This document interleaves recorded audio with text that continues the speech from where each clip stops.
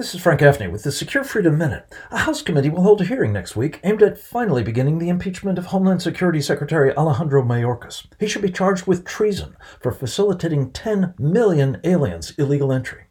Exhibit A should be an April 2023 memorandum ordering key Customs and Border Patrol officers to streamline the admission of Chinese nationals, including tens of thousands of unaccompanied military-age men believed to be People's Liberation Army Special Forces personnel.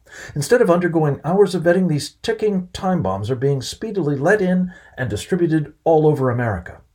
Thanks to Alejandro Mayorkas and the rest of Team Biden, we are now facing a countdown to chaos. Several divisions worth of China's troops and countless jihadis are poised to wreak havoc here. We urgently need new leadership committed to protecting America, not betraying and imperiling all of us. This is Frank Gaffney.